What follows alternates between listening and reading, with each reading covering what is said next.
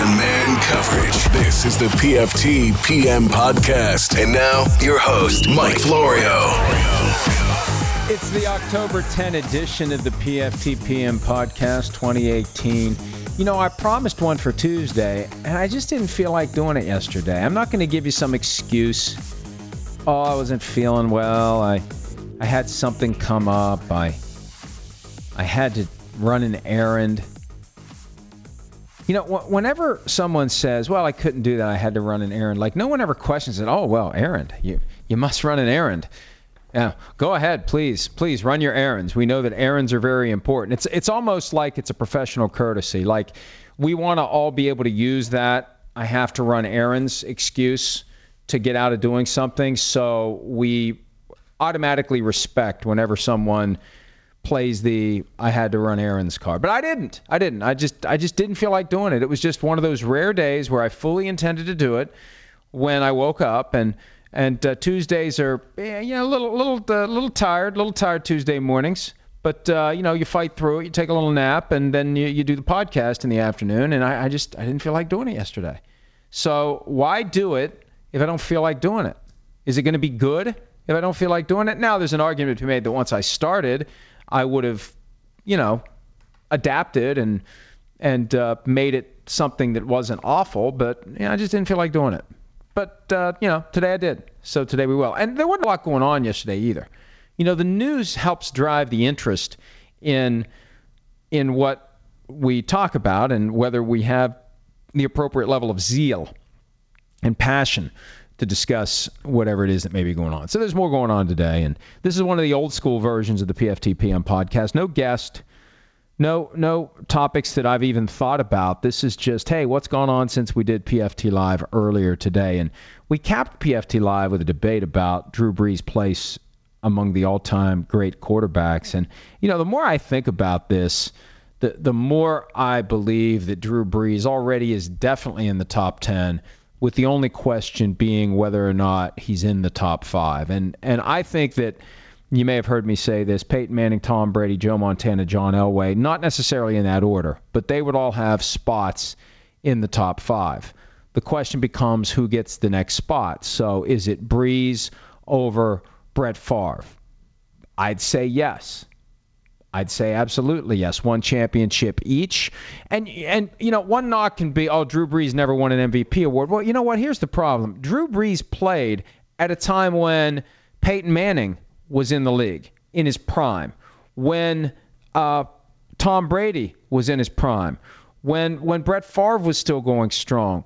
And I think that Brees gets overlooked all too often. I think Brees just gets viewed as a yardage generator, not a guy that deserves consideration as MVP. I think in 2009, he arguably should have been the league MVP. That was the year that they made it to the Super Bowl and won it. And, that came up yesterday, and I can't remember who the NFL MVP was that year. If there was only something at our fingertips that we could use to see who it was. It must have been Peyton Manning, because, yes, it was Peyton Manning. Was it Peyton Manning?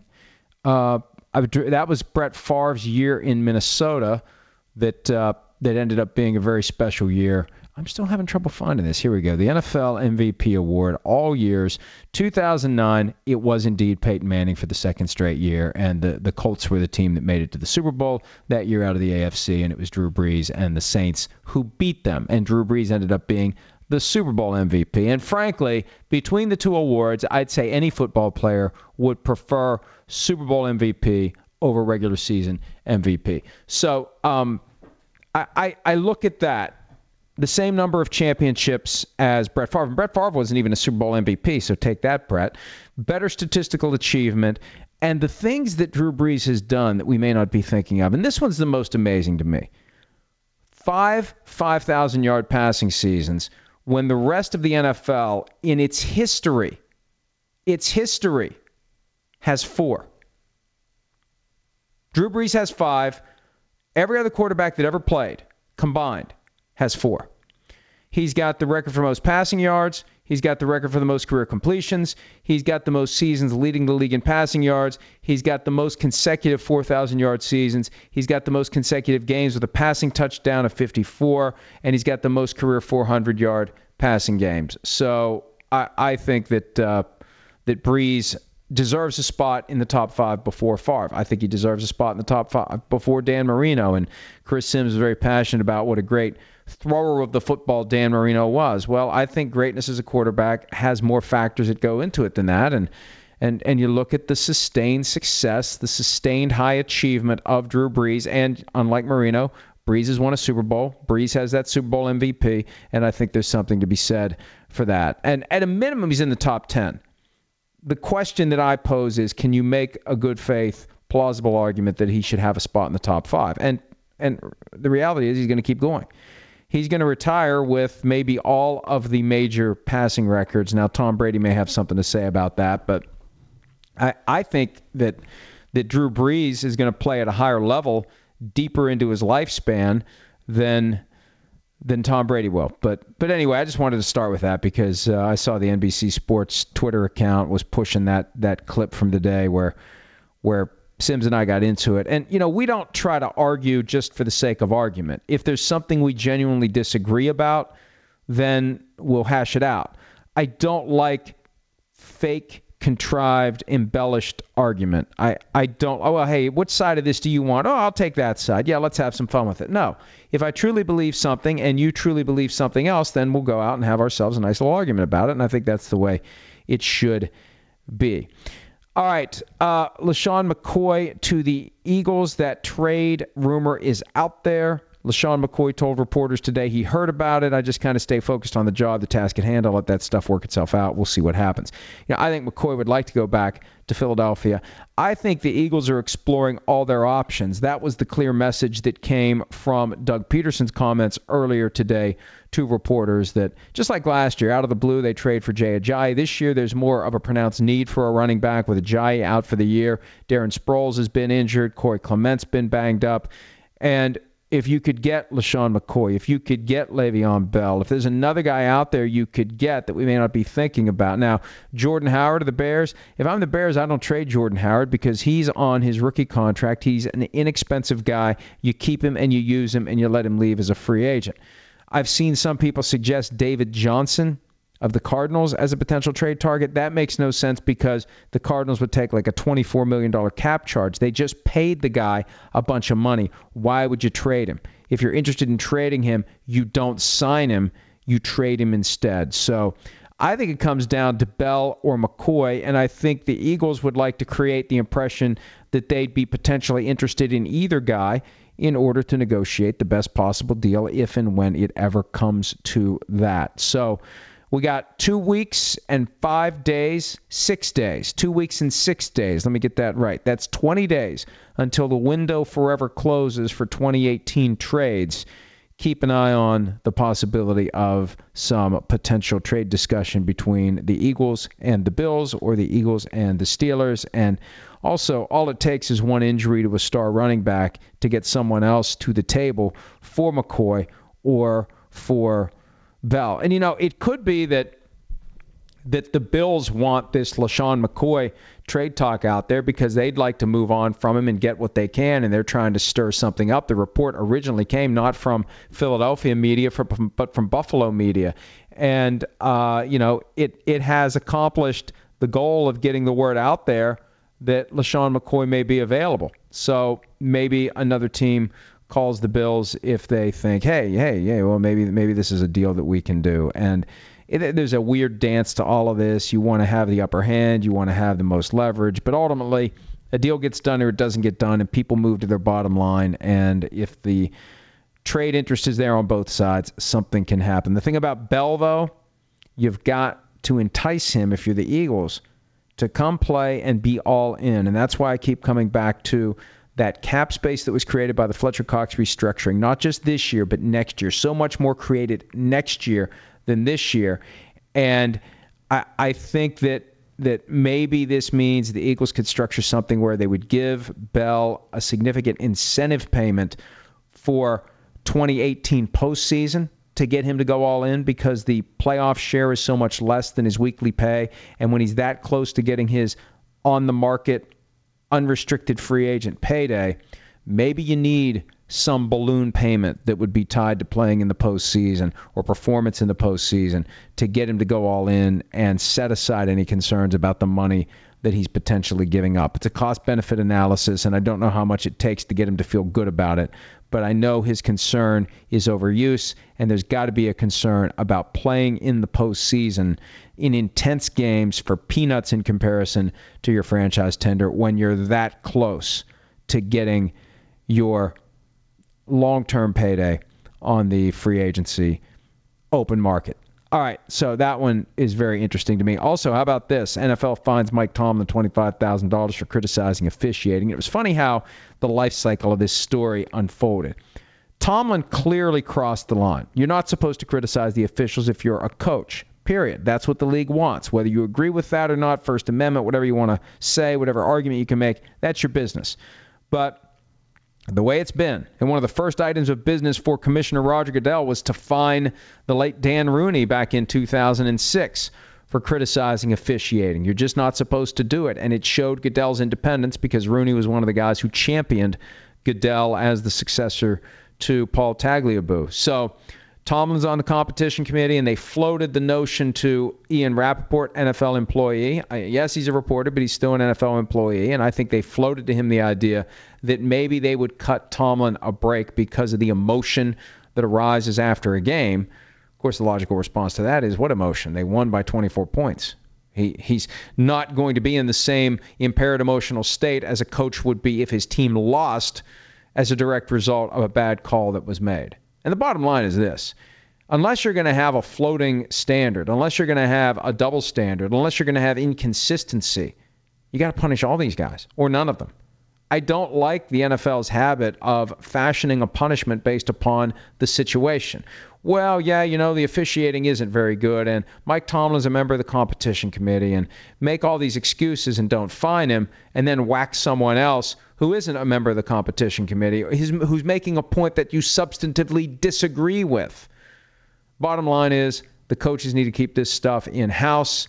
The coaches need to confine any criticisms to the proper channels. And if you don't punish one for speaking out of turn, you're setting a precedent that invites any, some, or all of them to do the same. So, look, if this is the rule they have, they need to enforce it. And, people ask me sometimes, well, why do you care? Well, I care because there should be order. There should be consistency. And one of the biggest things that can bring any business into troubling times is rampant inconsistency in the enforcement of its rules. If you're not going to enforce the rule, then change the rule. If you're not going to enforce the rule consistently, then you got a big problem, because then you are just making it up as you go. And how many times have we accused the NFL of making it up as they go in recent years? I like the story that Joe Flacco's wife gave him a hard time because he doesn't sell it better when he's lined up wide at receiver. You got to sell it. Well, you know what happens when you sell it? Well, you're going to get blasted like Dr. Death blasting Jack Dundee off the line of scrimmage back in the best of times. And there's a great GIF that we tweeted of Mark Sanchez recoiling because a Bills defensive back, when Sanchez was lined up wide because they were using the Wildcat, Sanchez shied away from the contact. So, look, it's a free open shot on a quarterback. You don't want to put Joe Flacco in that position. So hopefully he continues to not sell it, because the moment he starts trying to sell it is the moment that somebody's going to give him a free legal shot that could potentially screw things up for the Ravens at the quarterback position. Looking to see what else is going on here. The Deshaun Watson injury issue, I feel great for sure playing this week. He's considered day-to-day with a chest injury. The way he got banged around the other night, Deshaun, don't put the team in position to have Brandon Weeden on the field. That is the biggest concern that the Texans collectively should have right now. And I like the idea of wanting to be tough. I like the idea of having that courageous mindset, but you also have to be realistic. The more you get hit, the more likely you're going to get hurt. And it's inevitably going to happen. You keep taking those hits, it's going to happen. And one of the things I liked about Watson last year, he seemed to have the instinct on how to avoid getting hit. This year, I think he still has it. He just doesn't care. And he's going to care if he ends up getting himself injured again. And you'd think he would know what the downside is because we saw it happen last year with the torn ACL. All right, one more before I answer some of your questions.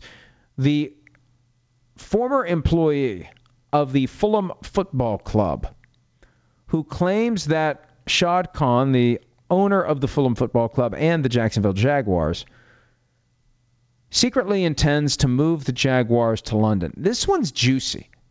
Craig Klein comes out and says it. That Khan told Klein to stay quiet about the secret plan to buy Wembley Stadium and move the Jaguars to London in 2022. Klein has said of Khan that moving the Jaguars from Florida to the United Kingdom remains his priority. Jaguars spokesman, more accurately, Shad Khan's spokesman, Jim Woodcock, says there is nothing more, or that this is nothing more than the same ongoing nonsense and bogus claims made by a former employee who left the club in 2017. Nothing here merits a further response. All right, well, we'll see. It either happens or it doesn't happen. And I've taken Shad Khan at his word that he intends to keep the team in Jacksonville. Now, does he intend to maybe play 2 or 3 games a year in London?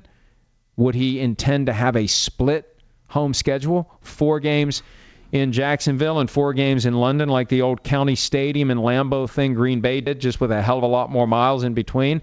That wouldn't surprise me if it came to it. You still call them the Jacksonville Jaguars, but they play half their games in London? I don't know, maybe. Maybe. And if you have the people in Jacksonville sufficiently scared they're going to lose all the games, then maybe they are happy to keep 4. So, look, here's the thing about moving a team to London. Logistically, it will be a major pain in the ass to have a team based in London. Number one, you're going to have players who don't want to be there. Not just because they want to be in the United States. It's not an America First type of a thing. It's that when you are living and playing football in the U.S., when it's time to have a road game, typically you'll leave on Saturday and you're back on Sunday night. Now, sometimes you'll leave a day or two early, and sometimes if you got 2 games on the West Coast back-to-back, you stay out there the whole week. We see that happen from time to time. But typically, you're gone for a couple of days. If you're playing in London, you're going to be gone for like 3 weeks at a time. I mean, they've already talked about that, a East Coast base of operations. They were talking about an NFL minor league at some point that would have a facility on the East Coast that would double as the American facility for the London team. And then so you're there for the 3 weeks that you practice, and then you fly to play the team you're going to play. Then you come back to that facility until it's time to go back home. I mean, who wants that? And also, between tax rates, exchange rates, the inconvenience of being in London, taking your family to London, leaving them 3 weeks at a time, for example, I think what they'd have to do is create some sort of separate set of rules where you have more cap space or whatever the case may be to help the team in London. Then the problem is, if that team in London thrives, all the other teams are going to say, well, they're thriving because they have too much help. You're going to have constant whining and complaining from the various teams that they're doing too much to help the London team. And then if the London team is suffering, well, we're not doing enough to help us. It's a convenient excuse. Well, we can't get the best free agents. We can't do this. We can't do that. And then what if there's a guy who's dead set against playing in London, gets drafted by the London team, whether it's the Jaguars or somebody else, and just says, screw it. I'm sitting out the whole year and I'm re-entering the draft. I don't want to live in London. I refuse to do it. So these are all issues that make it harder to pull off. And it comes up every year. I think the NFL likes that. I think that's part of the carrot that gets dangled to the fans in London. The idea that they end up being more engaged and more interested in the 3 or 4 games they get per year because there's this vague possibility that at some point down the line they're going to have their own team in London. I really do think that the NFL likes that tease. And, every once in a while, somebody will say maybe they'll play a Super Bowl in London. I don't think that's ever happening, but I think they like talking about it. I think they like the chatter. They like the speculation because I think it may make the team, the people in London, more interested because they're fascinated by what it all can become. They're more into it. Oh, they may move a team here. Hey, let's go see the game. Hey, you know what? Hey, they may be moving here. We're on the ground floor of the fan base of the Jacksonville Jaguars before they move here. So I think a lot has to happen before that ever occurs. And 2 things, and then I'm going to move on. 1, if you move one team, you got to move 2. because you have to have that geographic rival. You got to have two London teams that hate each other, or a London team and an Ireland team. You got to have two that are on the same continent, that are in the same country, minimum. Also, with this proliferation of great quarterback play, and we've got the item at PFT with, the average passer rating's 93.4, and there's 10 guys with a passer rating north of 100, and all the metrics are up, all the numbers are up, everything is up. I think that if this trend continues of young quarterbacks coming in and teams getting them and having a guy for 10 or 15 years who can be a great contributor, I think that maybe we're solving the problem of not having enough quarterbacks to go around, and every team will be in position to have a quarterback, and maybe there'll be too many quarterbacks, which means maybe we can have more teams. Maybe we can finally expand. My default position for the last decade's been anytime anyone talks about expansion, no. There aren't enough quarterbacks to go around. When there are enough quarterbacks to go around, I think the obvious choice becomes expanding. And that's a way. Look at it this way. The NFL wants more regular season games. Maybe they'll get it at some point. But why do they want more regular season games? Well, they want more TV windows, and they want to make the money that comes from that. Well, if you have more teams, you're not necessarily going to have more TV windows, although you could add an extra bye and get an extra weekend of windows that way. But what you get is more games. And if they're going to make money off of the betting during games, the in-game betting things that they're going to do with the apps, and you press the button, you bet on this, you bet on that, the more total games you have, even if you don't have more than 16 per team, the more total games you have, you go from 256 to however many more you would have if you add, one or two or three or four teams. That's more money for everybody. I mean, look, the NFL, I think, is going to focus on that reality of more.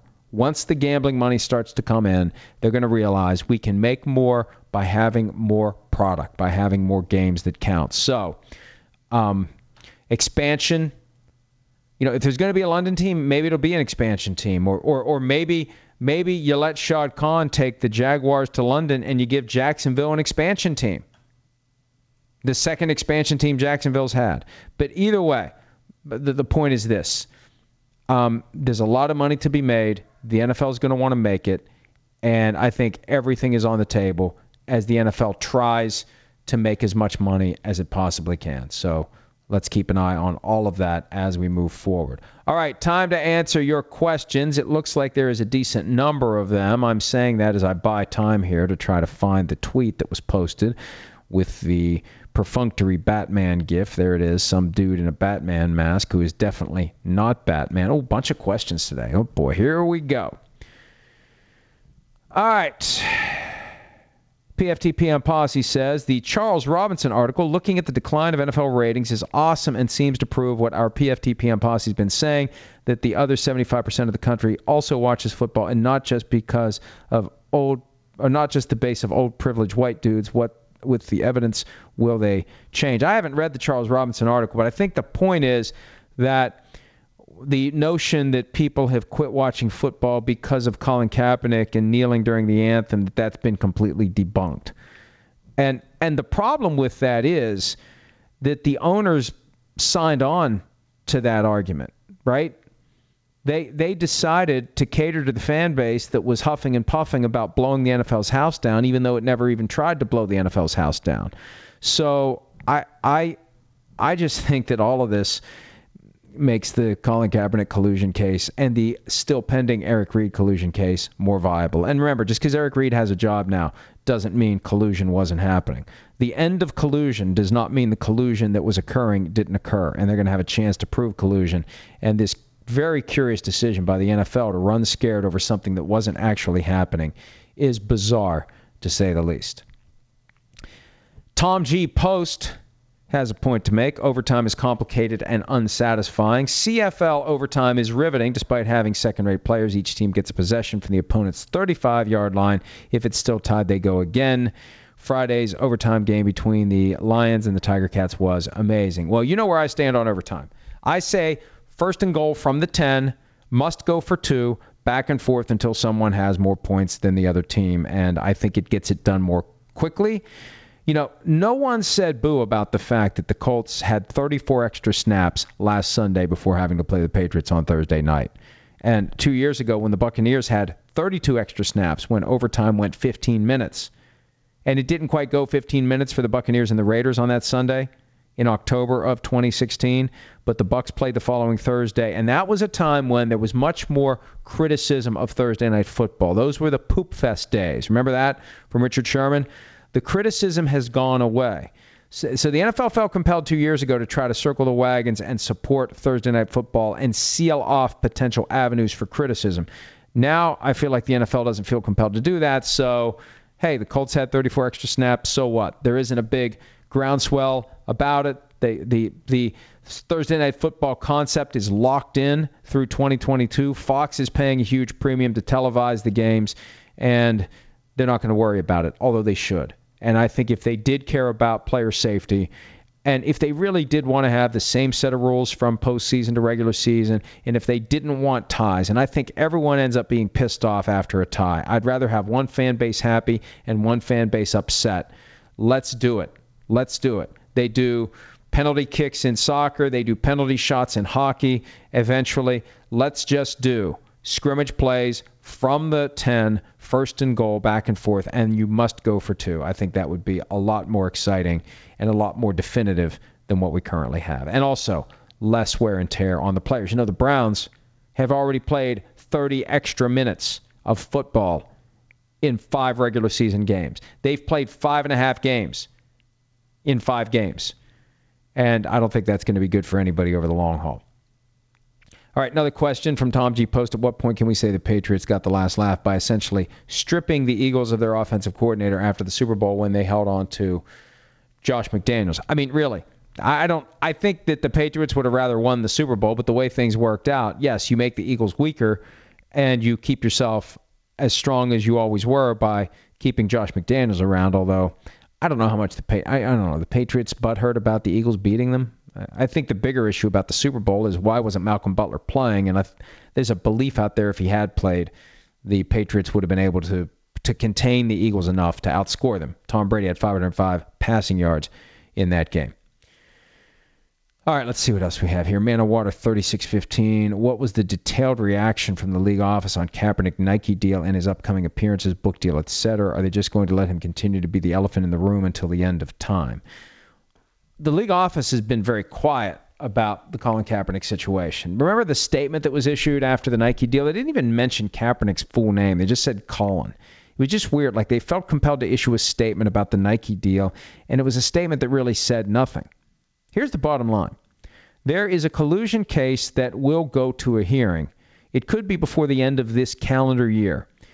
And it will be, as I've said before, a combination of the trial in My Cousin Vinny and the trial in the Seinfeld finale. It will be a parade of witnesses who are not used to submitting to anyone's authority other than their own, billionaires who don't want to be told what to do, who will resent being asked a bunch of aggressive questions by a lawyer. And they all hate lawyers because lawyers here's why really rich, successful people hate lawyers. They hate lawyers for the same reason Michael Scott hated Toby. Because lawyers tell you you can't do things that you want to do. And there's a natural animosity. Instead of thinking, thank you for protecting me, for protecting my reputation, for protecting my assets and my ass by telling me what I can't do. You know, some lawyers are too cautious. Some lawyers are too careful. Some lawyers are too conservative. And it pisses off the people who they advise. And I've been there. I've been there. I remember being in the room, and it's been probably, how many years ago? Maybe 20 years ago. There was a corporate client that I used to advise, and the person who ran the facility where there was some question, I can't even begin to remember what it was, and I'm sworn to the whole, I don't know. I don't practice law anymore, and I don't even have a license anymore. So what are they going to do? They're going to disbar me from something I'm never going to do again. But I still can't reveal any of the specifics. Not that I remember many of them, but I do remember. I remember who the client was, and I do remember the manager at the facility getting visibly pissed off and yelling at me because I was making the case as to why they couldn't do what they wanted to do. More specifically, what he wanted to do. He wants to do it, and he doesn't want anyone telling him he can't. Well, I'm sorry, but this is the risk that you're encountering if you proceed with this strategy. And if you want to do it, that's fine. But here's the letter from me. explaining to you that you've accepted this risk, and if it all blows up, then I told you so. And so back to my original point. These billionaires hate lawyers for that reason. And these billionaires are going to be questioned aggressively by Mark Geragos and Ben Macelis, and it's going to get ugly. You know, we've heard the term perjury trap get thrown around on the question of whether Donald Trump should be interviewed under oath by Robert Mueller. And I think the trap is not saying something that someone else can contradict credibly, or that multiple other people can contradict credibly, or that objective facts can contradict credibly, but the witness contradicting himself, right? If you let someone talk long enough who is used to getting his way and used to talking his way out of any situation he's in that is a situation, there's a chance that in the first 5 minutes he's going to say one thing, and a half hour later he's going to say something completely the opposite. So you do not want that parade of billionaires who do not want to be questioned, who think that they can outsmart the lawyers, who think that they can talk their way out of anything, who think they should be able to talk their way out of anything. And damn it, why aren't you cutting me some slack? Don't you know who I am? I don't think the NFL wants that. So I think a settlement of this thing would make the most sense. The question is, how much money would it take, and how hard would Geragos squeeze the NFL? Because I think Geragos is smart enough to realize that it's not just avoiding the potential of losing the thing. It's avoiding having this potential cluster fudge of a hearing. And God, I wish it was in open court, but it won't be. The transcript at some point, I think, will make its way to the media, and it will be a fascinating read. But that's a big reason for the NFL to find a way to get Colin Kaepernick back in the NFL, find a way to settle this and move on. Pay the money and move on. That's going to be much better than the alternative of having Bob Kraft, Bob McNair, Jerry Jones, Roger Goodell, owner after owner, key figure after key figure, testifying, and the testimony creating a picture of potential perjury as these folks try to talk their way out of and around whatever objective facts paint a picture that maybe there was indeed collusion happening. PFT PM Posse. Since the Cowboys refuse to change anything, why not trade for Le'Veon Bell? Bell and Zeke are both better receivers than what they currently have, and they can run a triple option style attack with Dak and throw deep here and there for 6+ years now, building a dominant run game. Why stop now? Yeah, I like the creativity, but it's almost like the strategy and the approach to the passing game, it's become this weird ego thing for the Cowboys. Right? We don't need a number one receiver. Well, yes, you do. No, we don't. Yes, you do. Well, we haven't had a number one receiver. Here's how little we don't need one. We haven't had one for several years, including the year that we made it to the playoffs and almost got to the NFC Championship game. So we don't need one. So now moving forward, are they going to not draft a potential number one guy just to prove their point? Are they going to not sign a guy who could become a potential number one guy just to prove their point? I mean, they applied the damn franchise tag to Dez Bryant. They paid him big money. Now, maybe in hindsight they shouldn't have, but he had 3 straight 1,000-yard seasons. He was a number one receiver. And now they act like they never needed one. And it's such a weird, I don't know what the deal is with the Cowboys and Dez Bryant, where the Joneses had been trying very hard to tiptoe on eggshells, but now Jerry Jones is starting to take a step back from that. And I think the Joneses have a hope that it doesn't get ugly between them and Bryant. And I think if it gets ugly between them and Bryant, there could be all sorts of interesting things alleged and said and done by the Cowboys and by Bryant. But it just feels like it's moving in that direction. I think if I'm Dez, I'm pissed about the whole, we didn't have a number one receiver for the past few years attitude. Another one from PFT PM Posse, the runner of that count, clearly a Cowboys fan. Jason Garrett wears the same thing every day, preaches the same message to his players every day, year, reinforces the same concept, schemes every day. Seahawks players spoke out about Pete Carroll for it. Why do we not see Cowboys players even anonymously? Hasn't Alan Hearns been doing that? He's probably not going to be a Cowboy for long. But look, the Cowboys players all do comply with what the boss wants, but at some point Jason Garrett's not going to be the coach, and it's not going to be because he retired or resigned. He's going to get pushed out, and it could be this year if they don't make it to the playoffs. We've already seen the disconnect between Garrett when he defended punting 4th and 1 from the Houston 42 in overtime, and Jerry Jones, the owner of the team, after the game saying that's a point where you have to roll the dice.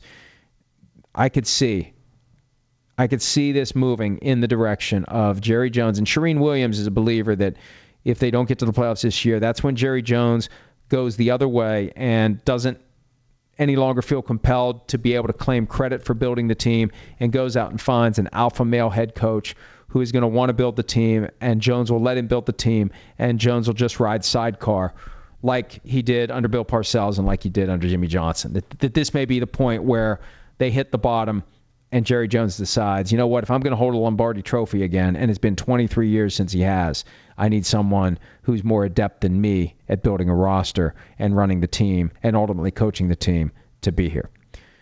The real Forno, when do the Vikings need to start worrying about Adam Thielen making $10 million less than Stephon Diggs? Now, right? I need to write this. I had a story the other day about how Kirk Cousins is earning his money. Adam Thielen's definitely earning his money. 5 straight 100-yard games, and he's making $4.8 million a year, while Stephon Diggs is making $14.4. I think at a minimum, the Vikings should have done the Gronk-Brady incentive-type package where, based on performance, Thielen gets more money. And I think after this year, they've got to take care of Adam Thielen. The problem is, as you pay more and more guys market value or something close to it, you become harder pressed to have the depth that you need. You need young players to step in and play well. You need to draft well. You need that class of guys who are making much less money than the stars to be able to perform at a high level. And there's risk there. And look at where the Vikings are now. Like, what depth do they have behind Dalvin Cook? Latavius Murray, sorry, he ain't getting it done. What depth do you have on the offensive line? Not nearly enough. What depth do you have at defensive end? Not nearly enough. That becomes a problem. But they do need to pay Adam Thielen. At The Real Forno, how are things going with your nephew regarding T-shirts? You know, that just kind of died. I need to talk to him, but that just kind of died. He had some neat designs where there was like one that had a 70s vibe, one had an 80s vibe, one had a 90s vibe, but it's just hard with everything that's going on. But we'll explore that. Mike likes dirt. Do you think Amazon should buy the rights to Sunday Ticket? I've been pleased with the TNF viewing experience on Prime Video, #millennial. I think that the NFL is going to exercise its right to terminate after the 2019 season the Sunday Ticket deal.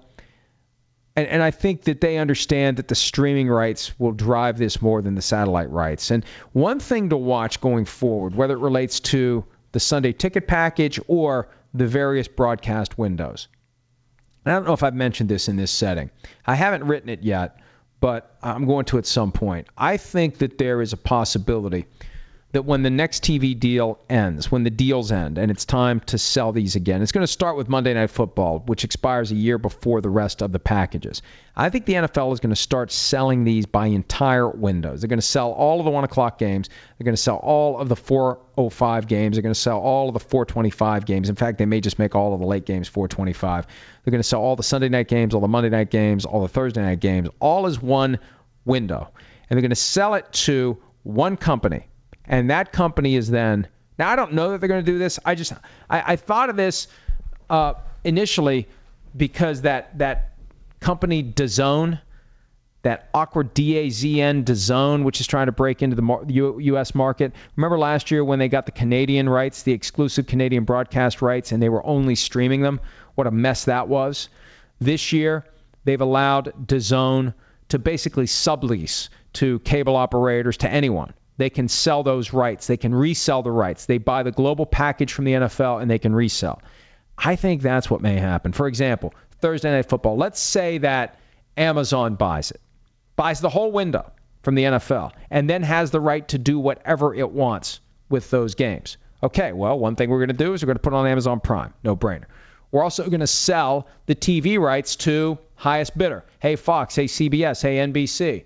Hey, ABC. Make your bid.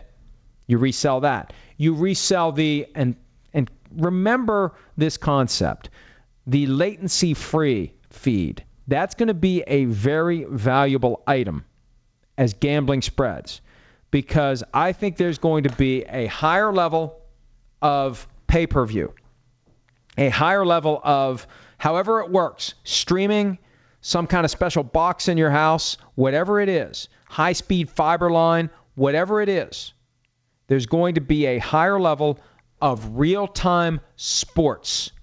And that's probably what, if I had the money, I'd start the company where I would provide real-time, instantaneous sporting event feeds to your home. So what? What can you do from your home? You can bet on every play. You can bet on every drive with no latency as it's happening. It's the same technology that they're using from the NFL stadiums to pipe the feed back to 345 Park Avenue. As it happens, here it is.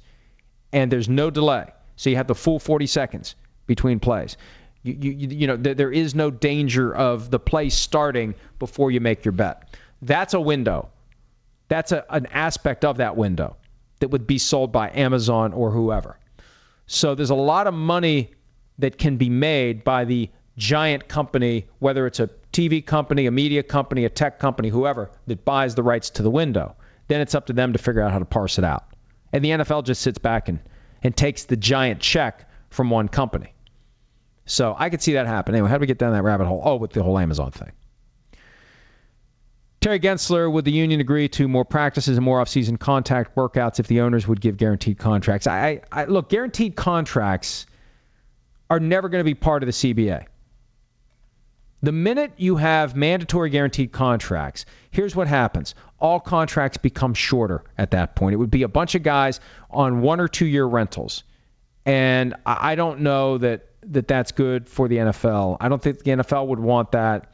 But I don't know the players would. I don't know what the players would want there. Would the players rather have shorter term guaranteed contracts? I mean, the problem is the teams can cut them anytime they want. And when you get into the non-guaranteed years of a long-term deal, my thinking is that if the team doesn't tear it up, that means it's a bad deal for the player. And if the team does tear it up, that's because it became a bad deal for the team. So it's always bad for the player. It's always better to get back to the market and force a renegotiation. You could just have players moving a lot more frequently than they currently do. But I don't know that it's going to be that simple. More practices, more workouts, and give us in return guaranteed contracts. I just don't know that that's something that the players should be fighting for. I think the better thing that you can try to get is more money. Just more money. You want more workouts, you want more OTAs, give me more money. You want more games, give me more money. On tour forever, Brandon Cooks got lit up on an obvious targeting with the helmet. How was that not called on the field, and why didn't the officials in the command center call the field officials? Look, I don't think it was targeting. I think there was helmet contact with Cook's helmet. It was not a defenseless player violation because Cooks had the ball and he was running with it. He had time to protect himself. It was not a square, flush crown of the helmet spearing kind of a hit. And I think that with the dramatic revision, remember, we're changing the rule against lowering the helmet to initiate contact without changing it. Remember that back in August? They've clearly changed the rule. There have hardly been any of those calls made, and I think they're only going to call it when the crown of the helmet is what makes contact, when there's a dipping of the helmet and a ramming with the top of the helmet. And that didn't happen. It was more of a shoulder blow to the helmet of Brandon Cooks. And in that setting, you're allowed to hit him in the helmet. You still can't spear him with your helmet in the helmet, but you can hit him in the helmet with your shoulder, with your elbow, with your forearm. And that's a different rule change. That's a rule change that would revolutionize the game if all of a sudden you can no longer hit a ball carrier in the helmet. All right, let's see what else we got here. Man of Water 3615. Oh, we already got that one. That one was posed by PFT PM Posse. Earlier, Terry Gensler 14. The Panthers won the NFC South in 2014 with a 7-8-1 record in a tight division. NFC East, is it smart to play for a tie? I think you always want to play for the win. You're always better off to have the win. The tie makes it easier to win tiebreakers, but I think that you want to play for the win. You want the win. Yeah, it's better to take a loss than a tie, but it's better to take a win than a loss. Because even though it's easier to win the tiebreaker when you have the tie, the win makes it easier to be in, let me give you the example. If you're 7-8-1, you win the tie with the 7-9 team. But if you're 8-8, you also win the tie with the 7-9 team. And maybe you'd win a tie with an 8-8 team. So you want the win. What else do we have here? Stephen Wise 89, which NFL head coach of all time do you think best compares in personality and demeanor to new SCOTUS Justice Kavanaugh? Boy, I don't know. I haven't thought about that. But somebody asked earlier today which NFL coach would make the best president. Yeah, I don't know. I'm not going to do the political rabbit hole except on days where I really have something I want to say, and I don't know. I guess the head coach of all time that likes beer the most, right? Because that's the one thing we know about Kavanaugh.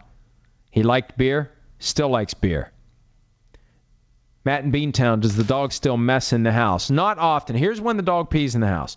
There are certain people who come to visit, and the dog gets excited, and the dog pees in the house. The dog rarely pees in the house because the dog's bladder is full, and the dog hasn't let us know that the dog needs to go outside. The dog went to the groomer today, and apparently when they were trying to get the matting out from under her chin, she bit. That's a new one. She bit them. Not like angry bite, but she bit. So we got to work on that. On tour forever, how are you doing in your fantasy leagues? You really don't want to know. I suck in my fantasy leagues, both of them. I think I'm 2-3 in both leagues. You don't want to know. You're just setting me up to say you don't give a shit. Jerry Bissett, what were your thoughts on Sim's comment about all you had to do? Well, Sim said at some point with the NFL, all you have to do is blow on a guy to get a roughing the passer penalty. And I didn't say anything in response. I just started laughing because I have the mentality of an 8-year-old. That's kind of sad at 53. I still have the mentality of an 8-year-old. On tour forever, why are we never going to find out why Jameis Winston was suspended only 3 games when other first-time offenders like Zeke got 6? If I were an NFL owner, I'd be furious that the punishment for the 2 isn't equal. Look, I think that I know it was negotiated. From things I've seen reported and discussed, it was negotiated down to 3. So Jameis Winston didn't drag the NFL through an appeal process that would expose this Keystone Cops kangaroo court reality of the NFL making up as it goes. Also, I think the NFL realized that if all of the details had been released about what happened with Jameis Winston, there's a chance that he ends up being cut by the Buccaneers and no one wanting him. And the NFL is not in the business of running off good young quarterbacks.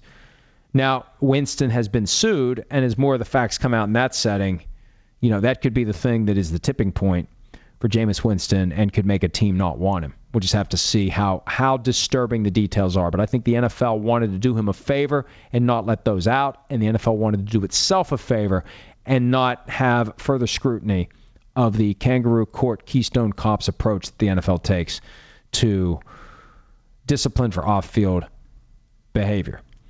Valleyman 12, does Todd Bowles need the playoffs to avoid the unemployment line? I think so. But hey, they beat the Broncos this weekend. But I think so. There's a bad vibe with the Jets right now. At the Real Forno, is Stephon Diggs the best route runner in football? I think Adam Thielen may be.